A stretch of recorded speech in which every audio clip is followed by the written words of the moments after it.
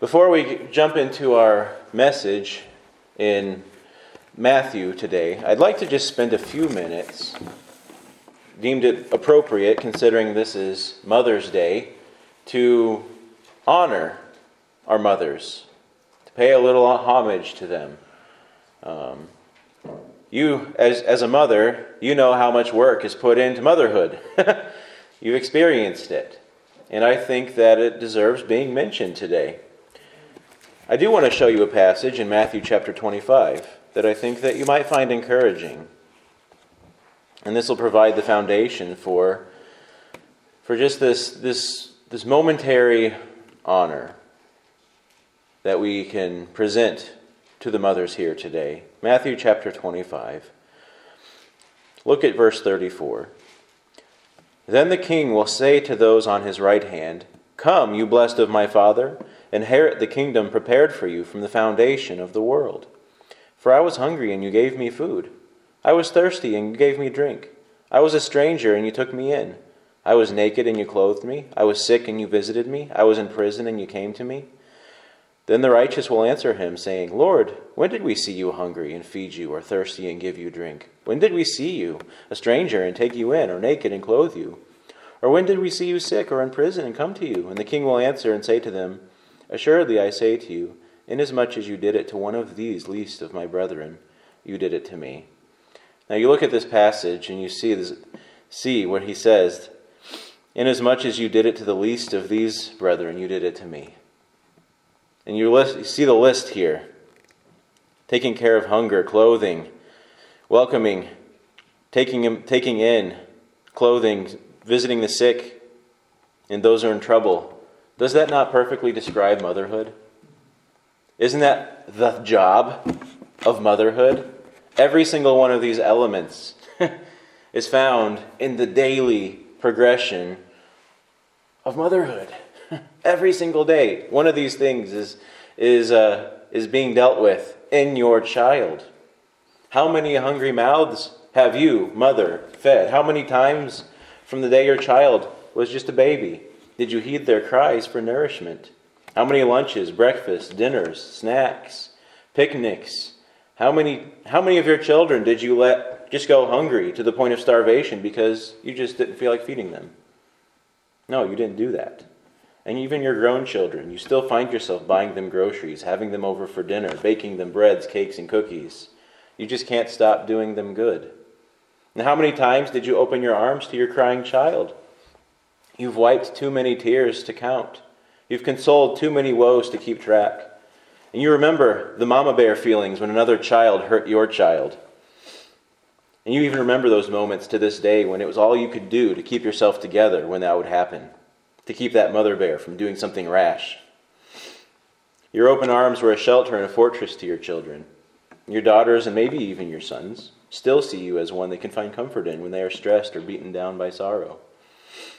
And you are always ready, waiting there to help them. You remember all the money spent buying them new clothes, seemingly every single season for several years. And within each season, you also spent countless hours mending and patching those new clothes that they just burnt a hole in. Or perhaps you spent money and time shouting out, both with volume and with detergent, the stains in their finest church clothes. You carefully picked out clothes that could withstand the hurricane of energy that wore through their clothes quicker than they could outgrow them. And still it seemed that the hand-me-downs were still ample for their siblings. Why? Because your diligent efforts to see that your children were properly clothed at all times. Can you remember also how many days you had to take off from work simply because your child had to stay home sick from school? You remember fighting the disgust within you as your child hung over the edge of the toilet, unthankfully getting rid of the dinner that you just fed them, so that you could give them whatever comfort and help you could possibly muster. How many times did you have to clean up the mercury spilled from a bitten thermometer that just read 103 degrees? Do you remember the fear of getting whatever it was that your child had, but you still stuck with them anyway? Simply because you loved them and you wanted to be whatever help you could possibly be while they laid there miserable. You knew you could not take away their sickness, but if you could, you would gladly take it upon yourself if it would just mean that they would be healthy. You did not shy away from them no matter what their sickness was. You also remember all the times that your child got in trouble, whether it was at school or literally with the law, whether their sin was seemingly harmless or quite deadly, whether they were rightfully or wrongfully accused.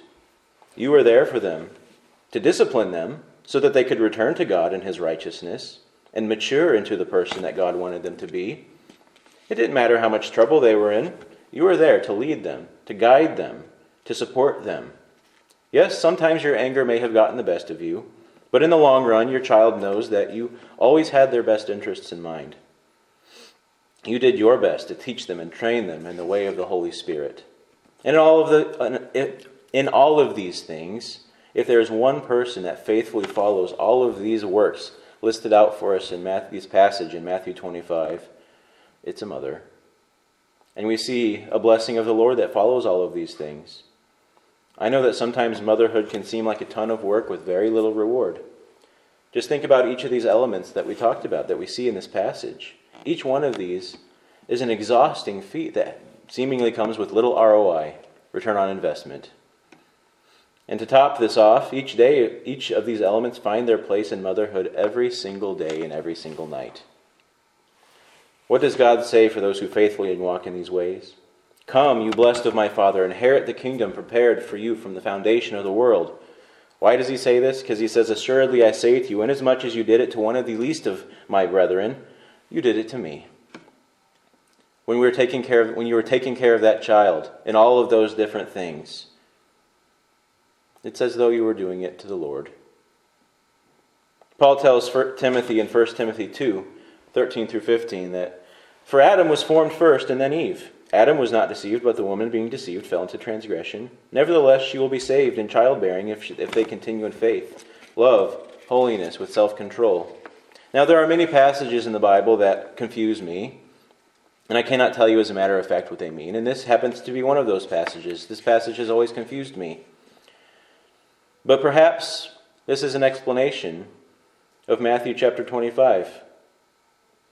It's being saved through childbearing, not through faith in children, but through the faith expressed through your sacrificial, daily intercession for your children.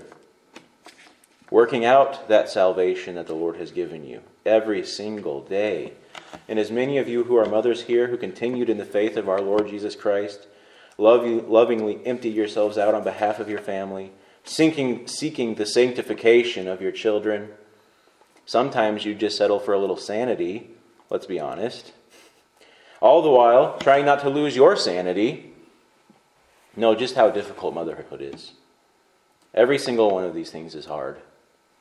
Faith, you just don't understand sometimes. Sometimes you just can't see how God could let this or that happen to your child. Your child gets sick, hurt, or even passes away. Perhaps your child grows up and they move away. And you're wondering why God is doing this. How could God let this happen? My mother said that when I moved to Chicago. Why would God let my children move away?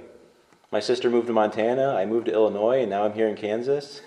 My parents reside in Indiana. She struggled with that for a very long time, and perhaps some of you know that struggle. Perhaps it's a matter of just teaching your children about the faith. You just don't feel like you can say the right words. You don't know all the right verses that you should be sharing. You just don't feel sufficient to pass on what you have to your children. But yet you're fervent in prayer for them. You do not keep your mouth shut, even though you're not sure if the mumbling words that you are saying are the right words. Sometimes your love grows weak. Sometimes you just wish you could get some of that love that you've been shoveling out to these children. Sometimes you just want what you want, and the kids just won't let you have it. Sometimes you just want some time, but you can't. But yet you still know that these thoughts are just distractions, and you keep loving and serving and putting your high calling of motherhood in front of you and seeking after that. Sometimes you're overcome with discouragement because you just can't be the type of mother that you wish you could be. You see all these other mothers around you and you secretly wish that you could be just like each and every one of those. You wish you had all of their strengths and none of their weaknesses. But you look at yourself and perhaps all you can ever see is your own weaknesses and everything that you don't want to pass down to your children. You can't see the point You can't seem to point at anything that you want to pass on to your kids because you are just not satisfied with what you see in yourself. Concerning self-control, sometimes that's just the hardest. You never knew anger until you had children. You never knew how selfish you were until you had children. You never knew how many desires you had until you had children, and you couldn't have those. You never knew exhaustion until you had children. You thought you had, but then you got hit by a train multiple times. But in all of these things, God has always proven himself faithful to you, and he saw to it that you made it through in faith. He gave you the fountain of love that could keep on pouring out. He reminded you that his holiness was enough, and that he would sanctify you. He filled you with his Spirit to guide you in self-control. And while you were not perfect, you were just the person that God chose before the foundations of the earth were laid to be the right mother for your children. You were, and you still are, just the person God wants to mother your children. Surely, just as Solomon spoke, your children will rise up and call you blessed. Not for your sake, necessarily, but just as Christ himself emptied himself out on your behalf, so that you could have an eternal inheritance in the heavens, so he fills you and uses your motherhood as a metaphor for his undying love, deep sacrifice, a wellspring of joy that nourishes God's children, and everlasting provision that is poured out from above. All of life points us to God above, and your motherhood is no exception. God has not wasted your motherhood. Some of you may think that it was all done wrong. I just messed up completely. Didn't do anything right. Some of you wish that you had just been somebody else, or that your kids had a different mother. But know this, that if your children were supposed to have had a different mother, God would have given them a different mother. If you believe that God is sovereign, then you need to believe that God is sovereign. You are just the person that God wanted to be the mother of your children. He knew all that would take place in that home of yours. So bless you, mothers. Thank you for all you've done for your children, and make sure that you bless your own mothers. Some of your mothers have passed on, but still we rise up and we remember the blessing that they were. We honor them in our memory. And those of you who your mothers are still around, honor them. Tell them, speak it to them. How can they know that you honor them unless you say something? So please, speak to your mothers. Tell them what they mean to you. Call them blessed. Don't let this Mother's Day go by without having assured them that you love them and that you pray for them. Happy Mother's Day. Now, at this point, we will open our Bibles to Matthew. Look at Matthew chapter 4. And don't forget, on that note, don't leave without getting a flower. We have some flowers for all the ladies here, whether you're a mother or not. So please stop by at the end of the service. I'll be in the back with a bouquet of flowers, and I'll be giving each one of you a flower. So please don't leave without grabbing one of those. Matthew chapter 4. We've been looking at Jesus' temptations. We finished up his temptations. We saw his humanity. We have seen Jesus humbling himself. We saw his birth. We saw his very humble roots in Bethlehem and in Nazareth. We saw him in the wilderness being tempted. We looked at that for several weeks. And now here, at the end of last week, we saw in the passage that now Jesus is starting to rise like the sun is rising above the horizon. He's not up in the middle of the sky yet, but he is rising. The will of the Father is now being obviously active in the world of men. And here we see one of the first things that he did after he came out from that wilderness wandering, as he was associating with his people and with mankind in general, subjecting himself to the sufferings of the flesh and to the sufferings of temptation at the hands of the devil. And he was tempted just like we are, yet without sin. We saw that actively being displayed in the last several weeks as we've been looking at the temptations and the humanity of Jesus Christ. And now we're going to see him. He walks out of the wilderness. And he goes and he starts picking people to follow him, to be his disciples. Before we look into this, in the next 15 to 20 minutes or so, let me pray. Seek the Lord's guidance as we seek his word and seek the wisdom that is from above. Lord, I thank you for your word. I thank you for your great ministry to us. How your love is perfect. And it was perfectly displayed on that cross. And that you still continue to pour out your love to us, having risen. You abide with us and in us, and you intercede as you sit at the right hand of the Father on high, justifying those who come to you in faith. Lord, I pray that you would purify our minds, that you will purify our hearts, give us a glimpse of your truth, this deep wellspring of wisdom. Show us your love and show us what it is that you just like to teach us this morning. In Jesus' name, amen. So let's start reading here. Matthew chapter 4, verse 18. And Jesus, walking by the Sea of Galilee, saw two brothers, Simon called Peter, and Andrew his brother, casting a net into the sea, for they were fishermen. And he said to them, "Follow me, and I will make you fishers of men." They immediately left their nets and followed him.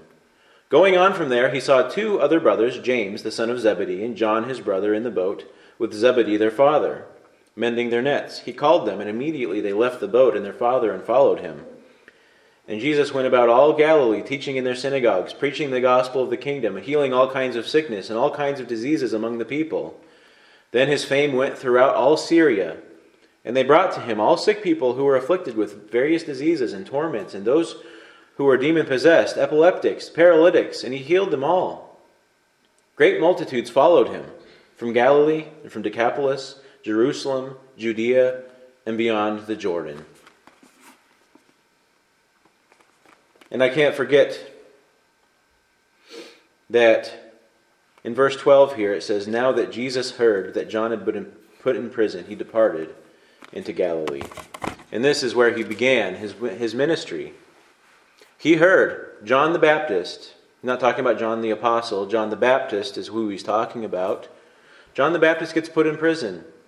Jesus sees that, and to him, from that point on, the Spirit leads him to begin the meat of his fruitful ministry.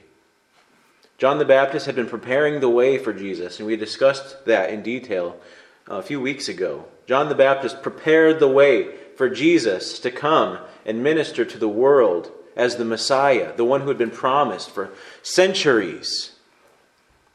And as John the Baptist said, he must increase and I must decrease.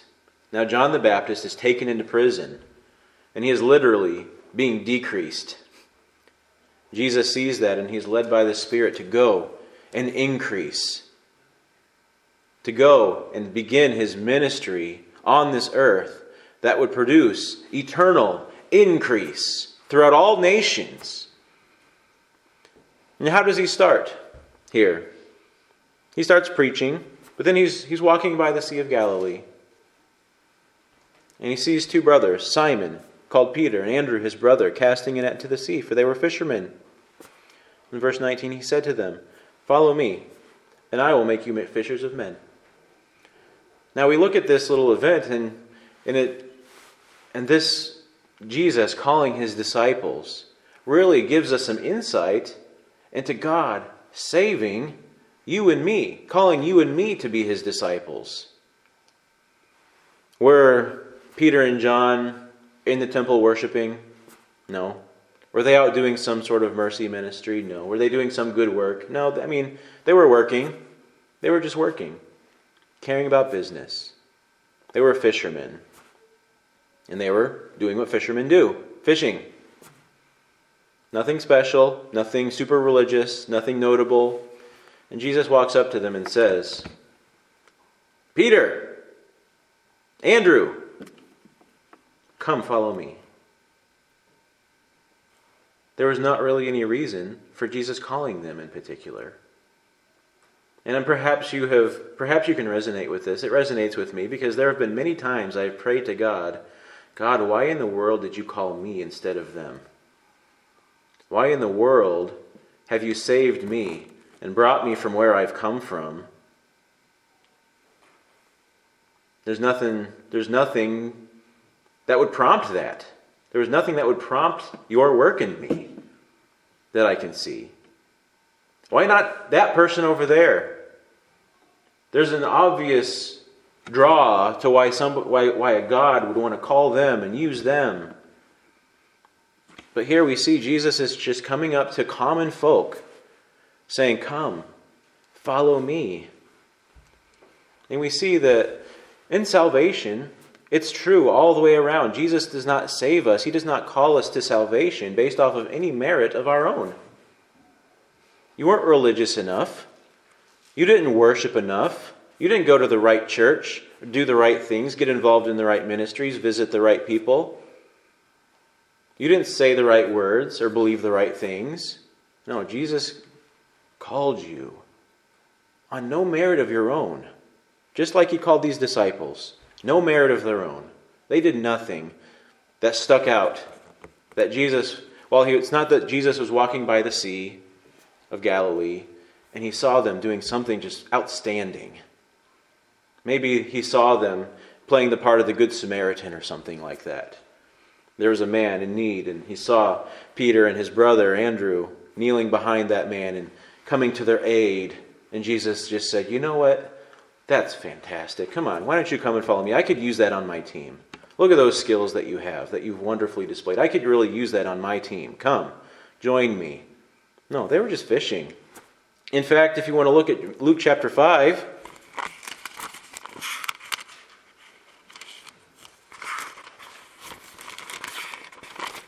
he came to them in kind of a weak point in their life, or at least their day, perhaps their week. Luke chapter 5, verses 1 through 11. "So it was the multitudes pressed around him to hear the word of God, and he stood by the lake of Gennesaret." The lake of Gennesaret is another name for the Sea of Galilee. It was also called the Sea of Tiberias. "And saw 2 boats standing by the lake, but the fishermen had gone from them and were washing their nets. Then he got into one of the boats, which was Simon's, and asked him to put out a little from the land, and he sat down and taught the multitudes from the boat. Then, when he had stopped speaking, he said to Simon, 'Launch out into the deep, and let down your nets for a catch.'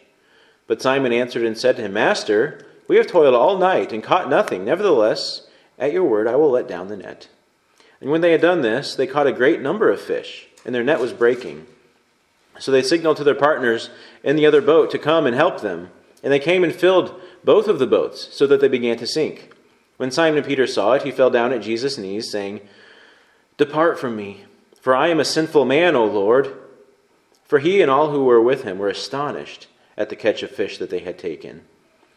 And so also were James and John, the sons of Zebedee, and who were partners with Simon.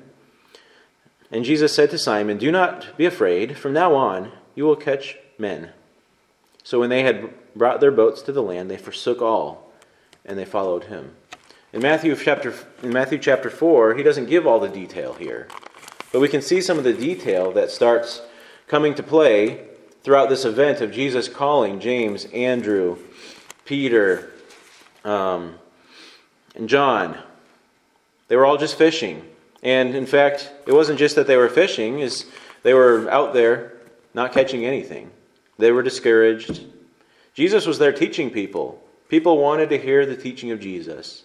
He had started teaching a short time ago, and he was teaching profound things, new things that the people wanted to hear. So he was starting to get people gathering around him, listening to him teach. So Jesus says, "Peter, come on, let's get in your boat. I need to go out and I'm going to teach, because there are too many people here for me to sit on the shore. They're crowding around. I can't teach like this. Let's go out into the sea, and I'm going to teach in your boat." And he teaches, but then he does something wonderful. Peter hadn't caught anything all day. Jesus says, "Put your net down." Remember, this is in the view of all those people that had come by to watch him teach. "Put your net down, Peter." Peter says, you can kind of think Peter. I mean, this is his expertise. This is Peter's job. He knows that there are no fish in this place. And he's thinking, who is this guy to tell me how to fish? He's obviously some sort of man of God, but, a man of the cloth. But he doesn't understand my industry. I already know that I'm not going to catch anything if I throw my net down into the water. But you know what? Nevertheless, at your word, I'll do it. After all, we have all these people watching. Who am I to say no to the man who has just spoken profoundly from the word of God? So he throws his net down, not expecting to catch anything. Perhaps he was worried about how Jesus would look when Jesus told him to throw his net down into the water, and then he came up with nothing again. Oh, well, that's kind of embarrassing, Jesus. Everybody's watching, and then you kind of failed with this little trick of yours. But he throws it down. Nevertheless, I will throw my net down. And what happens? Tons of fish, where there were no fish before. What was the difference? Jesus was there. Jesus was there. When it was just Peter out there fishing with his comrades, there was no fish. There was no fruitfulness. But now Jesus is there. Makes all the difference.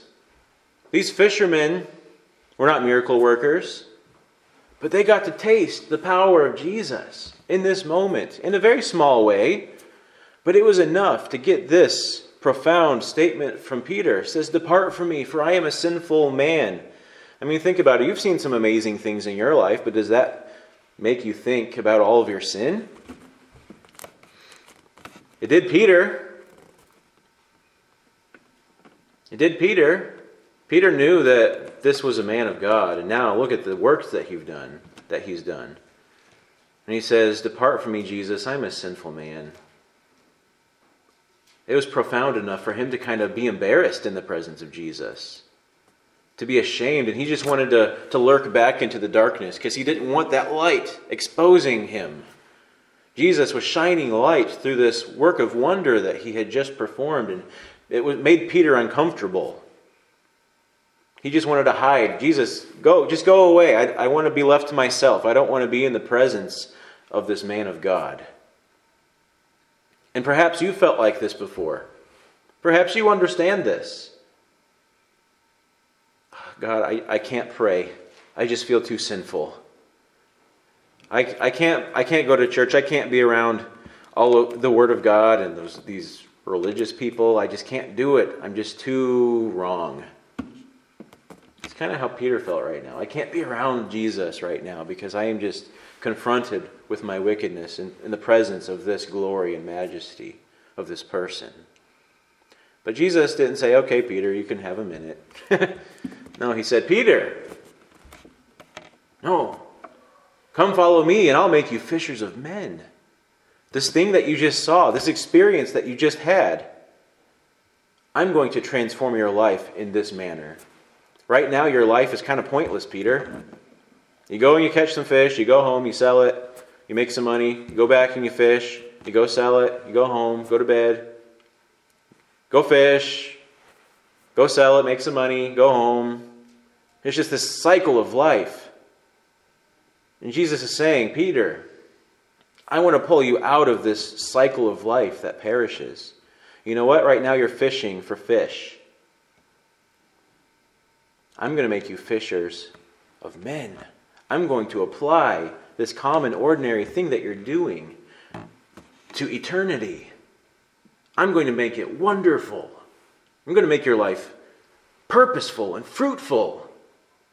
In fact, it'll be just the way that you see it displayed now. You had no fruitfulness, plus Jesus equals fruitfulness." Peter just saw this display. I had nothing, but then Christ came and I had everything. I had nothing, but then Christ came, and now I have everything in abundance. And this is a display that Jesus was putting in front of these people. All the people that had congregated on the seashore, Peter himself, James, John, Andrew, saying, "People, you're empty, but I have come to give life. I have come to give fruitfulness. You may feel pointless. You may feel like this life has just been fruitless.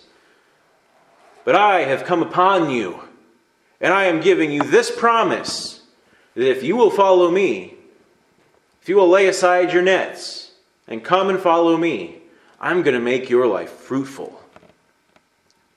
You are going to bear fruit in abundance that you can't even handle it.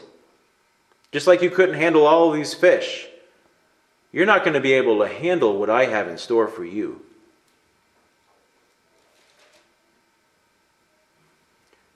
Perhaps Peter thought, what in the world is he supposed to use in me? All I know how to do is fish and say things that I shouldn't say. He had a mouth on him, as we saw on display throughout the rest of his life as it's recorded in Scripture. He had a mouth on him. But he was a fisherman. Fishermen don't get called by rabbis. Fishermen don't get called into fruitful ministry. No. Smart people do. Religious people do. I'm just a fisherman. God came to call the common to an uncommon life. That's the power of salvation. People who have no inheritance, and now they inherit the universe, the whole kingdom of God. People who aren't special, He sanctifies and makes them His special people. People who have nothing, He applies Christ. Now they have everything. That's the image we see here in this act of Jesus calling Peter. This is what your ministry is going to look like. You're going to go and minister to a nation that is completely corrupt and void of anything worth anything to God. And you are going to display the salvation of Jesus Christ and bring glory where there was no glory. You're going to bring the glory of God down to these people so that they might be saved and become one with this inheritance. It will spread to the Gentiles of the nations. You will bless all the nations. There will be people coming into the faith that you don't even see because they just abound.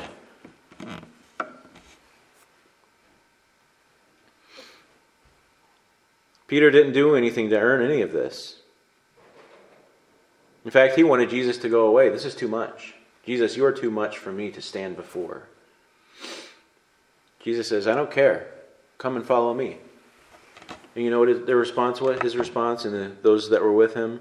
They left everything behind and they followed him. And that's what discipleship looks like. I mean, Jesus himself said, if you don't put your hand to the plow, and if you put your hand to the plow and look back, you can't be my disciple. You're not worthy of being my disciple. And that's put on display right here with Peter and his fellow fishermen. Jesus called them, said, come and follow me. And they willfully, amid all their hesitations, they willfully laid aside their whole life. Fishing was their life. That's how they did everything. And they went and followed Jesus. If you haven't done that, not necessarily, God doesn't always call us to leave our occupation and go walk around just wherever. But have you given up your pursuit of your own happiness, your pursuit of your own sustenance, your pursuit of your own satisfaction, what you would define as you? Have you left that all behind so that you could go and follow Jesus? Take upon yourself His name. Lay aside your name. No, it's not about you, because you without Jesus is nothing. No, Jesus applied to your nothingness is everything. Are you willing to take that name upon you? That calling upon you? Recognizing that He's not calling me because of the stuff that I have to bring. No, the stuff that I have to bring is just baggage that's going to weigh me down. No, I got to drop this so that Jesus can apply Himself to me in my emptiness and make everything from that.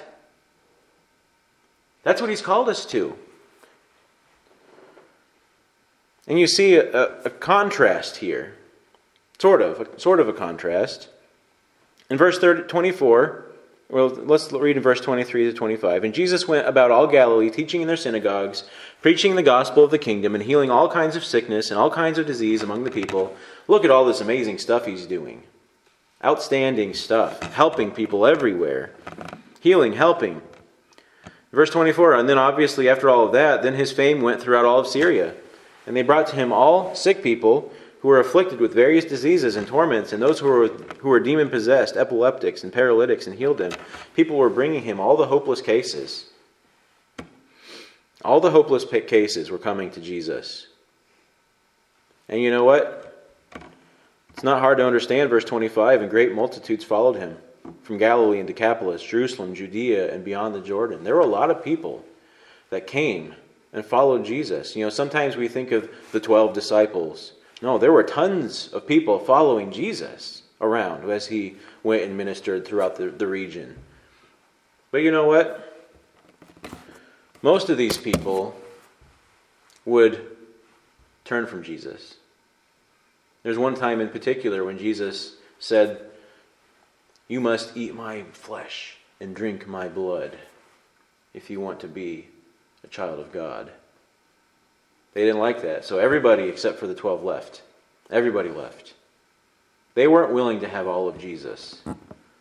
They weren't willing to dive full on and have and accept all of Jesus from his flesh to his blood. They didn't want that. That sounded really strange. That was uncomfortable, Jesus. Why would you say something like that? I don't want to eat you and drink your blood. That's strange.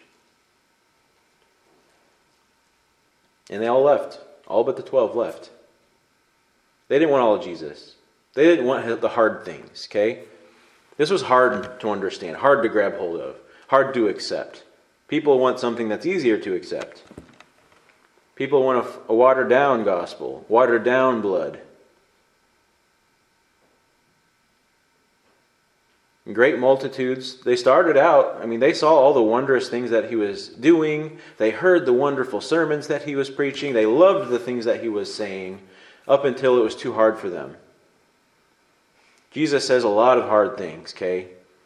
Are you prepared for the hard things, or are you just willing to go to church and do the easy things that kind of fall into place in your little life that you're living while still holding on to all the things that you count to be comfortable and worthwhile? No. Are you willing to accept the hard things from Jesus? Or do you just have a Jesus graven in your own image? He only expects from you the things that you're comfortable giving. That's how most of us live our typical week, right?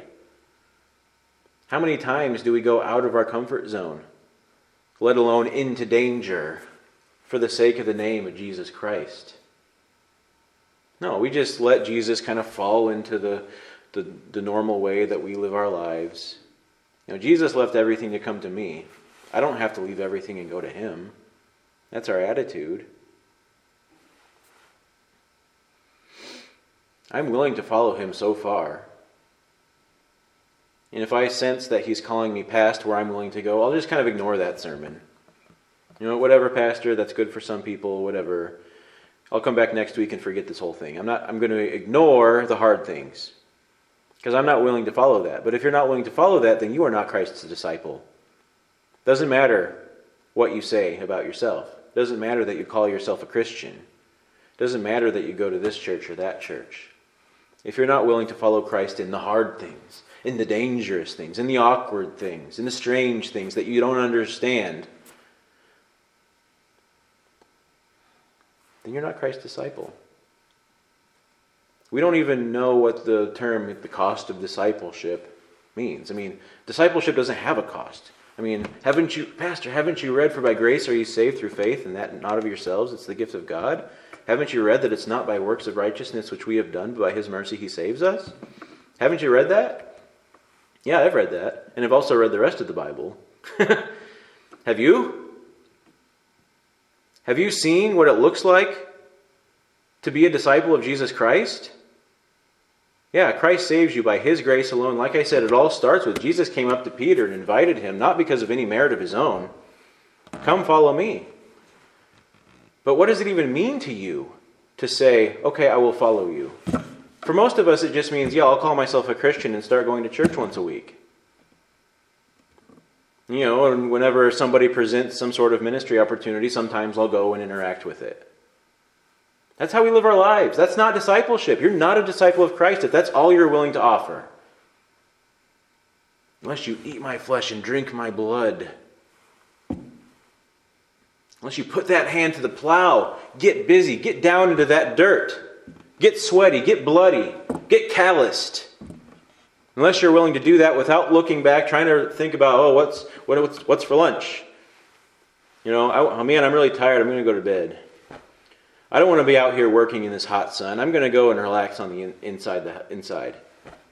Unless you put those hands on that plow and you get going without even thinking about what's behind you.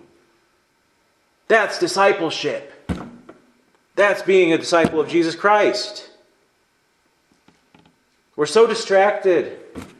Satan's okay with you coming to church every so often as long as you're continually distracted the rest of your life.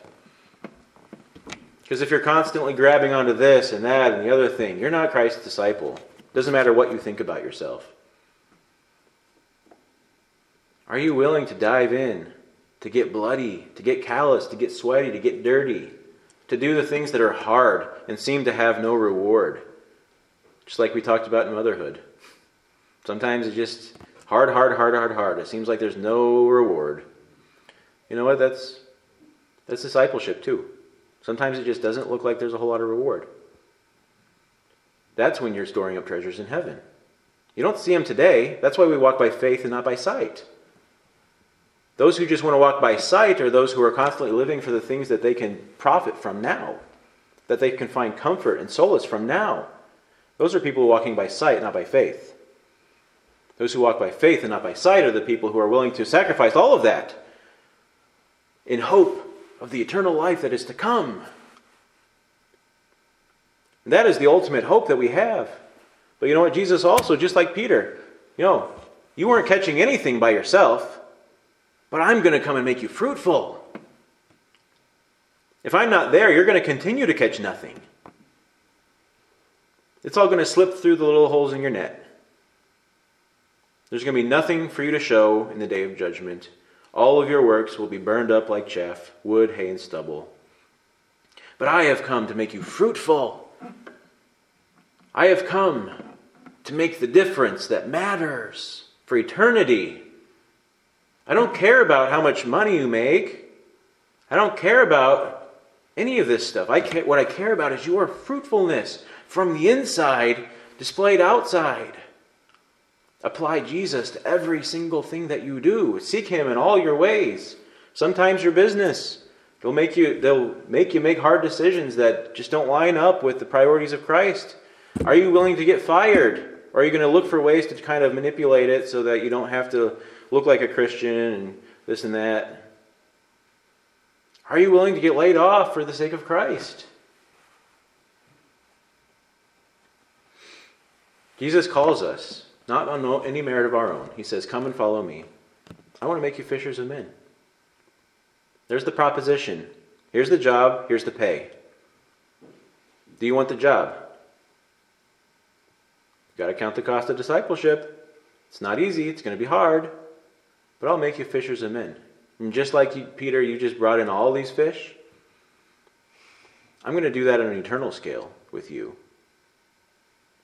Are you willing to lay aside everything so you can come and follow that? Are you the man who sees the treasure in the field and decides, you know what? Everything that I have is worth selling so that I can go buy that field so that I can have that treasure. Is Jesus worth selling everything that you have so that you can come follow Him and have Him? Are you willing?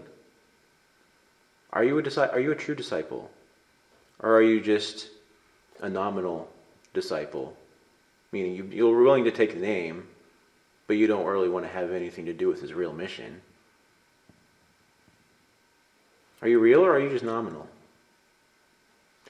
Lord, I pray that you would work in each heart here. I pray that you would reveal to us the hidden things that we have kept hidden from you, and perhaps we've kept hidden from ourselves because we just don't want to deal with it. Reveal the hidden things that are keeping us, Lord, from true discipleship, from keeping us from the way, the truth, and the life. Reveal to us, Lord, bring to light the things that perhaps even Peter wanted to hide from.